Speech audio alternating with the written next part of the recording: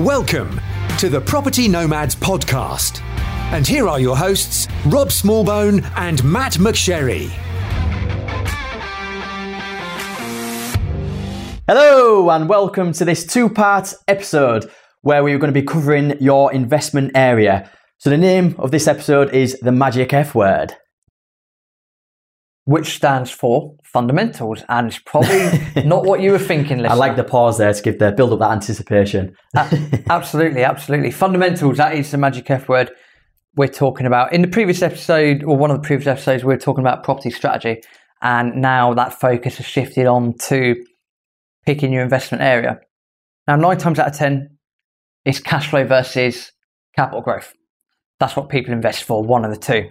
And I'm aware that the stereotype I'm just about to give is probably going to alienate most of the population. Yeah, be careful what you say here. In England. So there is a north-south divide that we have.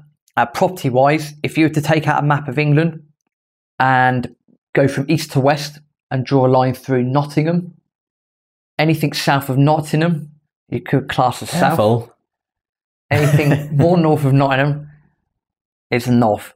So again, I'm well aware, I will apologise wholeheartedly to most of the people, in fact, all of the population are probably just annoyed by saying that. But in a property sense, point being, anything below that line, general rule of thumb, is going to have higher capital growth. Anything more north of that line is going to have higher cash flow. So what we mean by that, for argument's sake, let's take a 3-bedroom mid-terrace property. Let's take one in Reading, which is in the south near London, and let's take one in Newcastle. That property, again for argument's sake, in Reading will be worth £250,000, and in Newcastle it might be worth £75,000. If you were to buy those properties and have a regular 75% mortgage on them, what you'll find is the property in Reading, obviously the mortgage payment is going to be a lot higher. It's a £250,000 house. You might not make much cash flow from it. Although the rents are going to be higher, your mortgage is higher, so your costs are higher for that property. But in Newcastle, your mortgage is going to be a lot lower. Your rents are going to be a bit lower, but not so low, if that makes sense. You're going to have more cash flow for the property in Newcastle.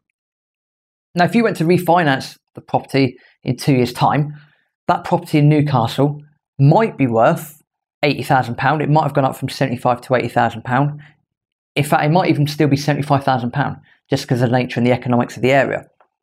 But that property in Reading, given what's going on economically with Crossrail and so forth at the moment, that same property that you bought for £250,000, you might find might be worth £280,000. So you see, naturally, £30,000 of equity has just been built up. That's what we mean by capital growth.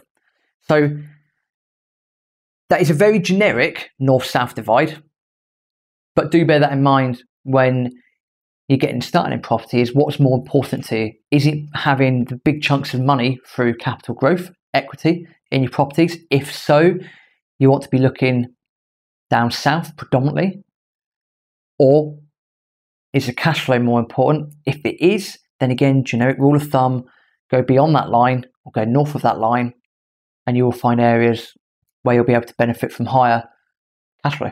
Yep. No, agree. And so we've actually put together a 5-2-1 model. Now, this is going to help you kind of pinpoint the exact location that fits your strategy. So, Rob, do you want to touch base a little bit on that? Yeah, so the 5-2-1 model is, as Matt said, it's about helping yourself find an area. Now, if you've never invested in property before, definitely follow this model. We believe it works. You might be experienced in property and you might be solid in where you're investing at the moment. Fine, we fully appreciate and respect that. Or you might have a few investment properties here and there and you're looking for a new area. If that's the case, still follow this model. And the great thing about this is that, especially in the first stage, what we were just about to cover, is desktop research. So in fact, a lot of it, you could just sit on Google and do, to be honest. It doesn't take too much of your time. You could spend an hour each day and you could still get a lot of work done in that 1 hour. Yeah, absolutely. The key things to look for, so fundamentals can mean a whole plethora, wide range of things. But if you were to open up Google Maps, and again, depending on whether you want cash flow or capital growth, pick 5 areas at random. Just pick 5 areas at random. But what you want to look for in these 5 areas are the following things. Is the place well connected with motorways? So if you're listening to this from outside the UK and you're looking at Google Maps, motorways are thick blue lines on Google Maps. But is the area near motorways? Are they near major trunk roads, major A roads? Again, on Google Maps, these are going to be thick green lines. So stuff like the A34, for example. Railway stations, what are the connections like? Do these places have connections to other major towns and cities? You know, not that the UK revolves around London, but having a direct rail link to London is useful, especially for commuting purposes. Airports, are they near airports? Again, could be quite useful, maybe for tourism purposes or, you know, for people that need to fly out on business across Europe. London has, I think, 6 airports, if I'm not mistaken, and Gatwick, Heathrow, Luton, Stansted, Southend, if you want to class that one, and London City Airport. 6 airports for about 20 million or so people. Places like Manchester has an airport as well. Birmingham has an airport. Liverpool has an airport. Even, you know, Humberside Airport, although it's not well used, has an airport as well.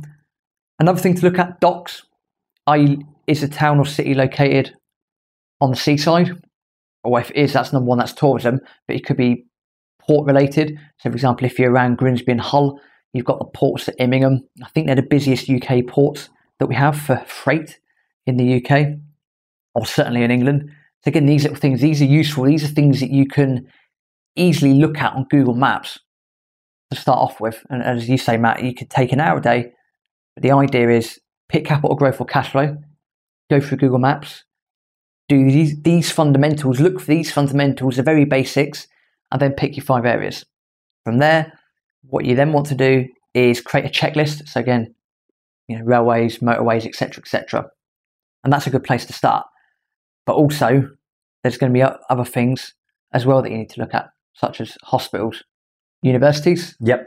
For example. And digging deeper a little bit onto the universities, you've got to sometimes have a good look around to ensure that the universities haven't got their own kind of developments for the student accommodation, you know, because potentially the student market could be pretty saturated in that area. So it's understanding and figuring all these things out, and obviously not to confuse those who don't understand what this is, but you want to make sure that, you know, if there's an Article 4 in situ as well, we will touch base at that at some point on another episode. But little things like this is really going to help to be able to pick your investment area, because if you're predominantly HMO, but then, you know, the student market's saturated, then does a professional HMO work, you know, with other professional, could be foreign workers or whatever it may be. But then that's when you've got to really pinpoint and figure out what kind of businesses are in the area. Is there any big kind of companies that employ thousands of people where there's going to be a shortage of housing for that particular manufacturing company? Yeah, absolutely. Looking at the industry in the area is crucial.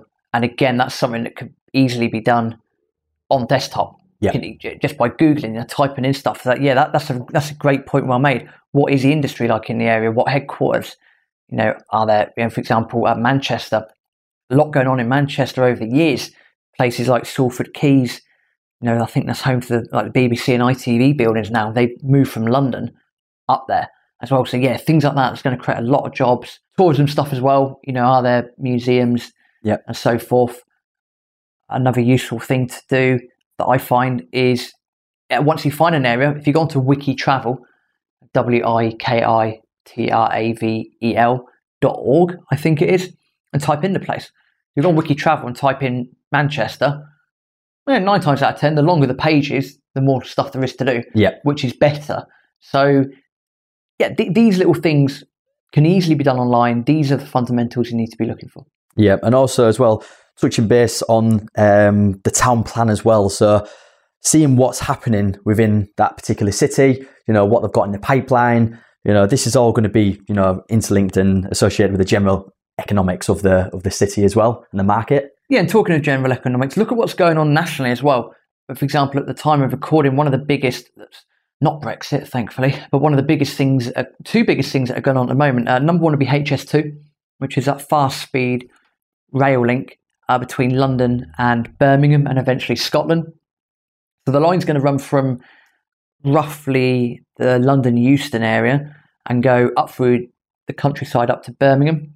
And then from there, it's going to branch off and go via Crewe, Wigan and so forth up the west coast, eventually to Scotland. And on the east side, it's going to run through the East Midlands up to Sheffield, Leeds as well, and possibly go up via possibly go up via Newcastle. That's not been confirmed, that part yet.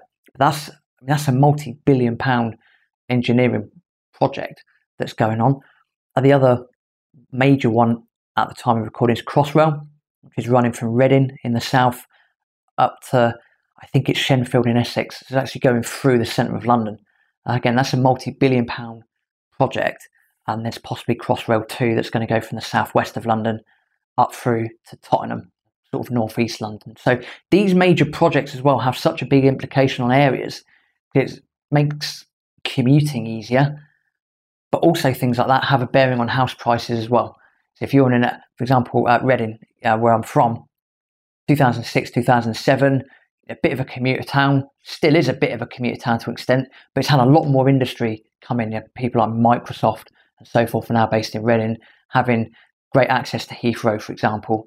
And again, that's just from, admittedly living in the area helps, but you might find out after all of this that your investment area is actually where you live. There's no harm in that. But purpose of this episode is to go from 5 to 2. So using all the fundamentals that we've touched on, looking at your industry, rail links, airports, etc., knowing whether you want capital growth or cash flow. Create that checklist, go through everything you can, and eliminate, out of the 5 areas, you need to eliminate 3 areas. So the 3 that have got the least amount of bits and pieces going on. So saying that, I think we should set some homework for the next episode. What do you think? I feel like a teacher now for that. Yeah, definitely. What would you like to set? So I think obviously everything that we've touched base on this episode. So we want you to obviously iron out your strategy of your investment area. So we want you to narrow that down to 2 places. So start with 5, eliminate 3, narrow down to 2. There you go. So we want you to come to the next episode with your 2 investment areas. And what we're going to do then, we're going to deep dive into the kind of desktop researches and all the other things and the other extra fundamentals that you need to be carrying out in order to obviously go from 2 areas to 1 area. Yeah. Perfect. How does that sound? Yeah, absolutely. Absolutely. Definitely do that. And again, if you're new to this, you're not invested before, 100% do it. If you're an experienced investor and you're thinking, I don't need to do that, fine, up to you. Completely respect and understand that.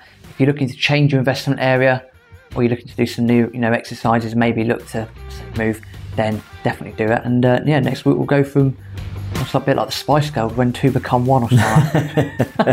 Right, yeah, that's pushing the bar a little bit too far there.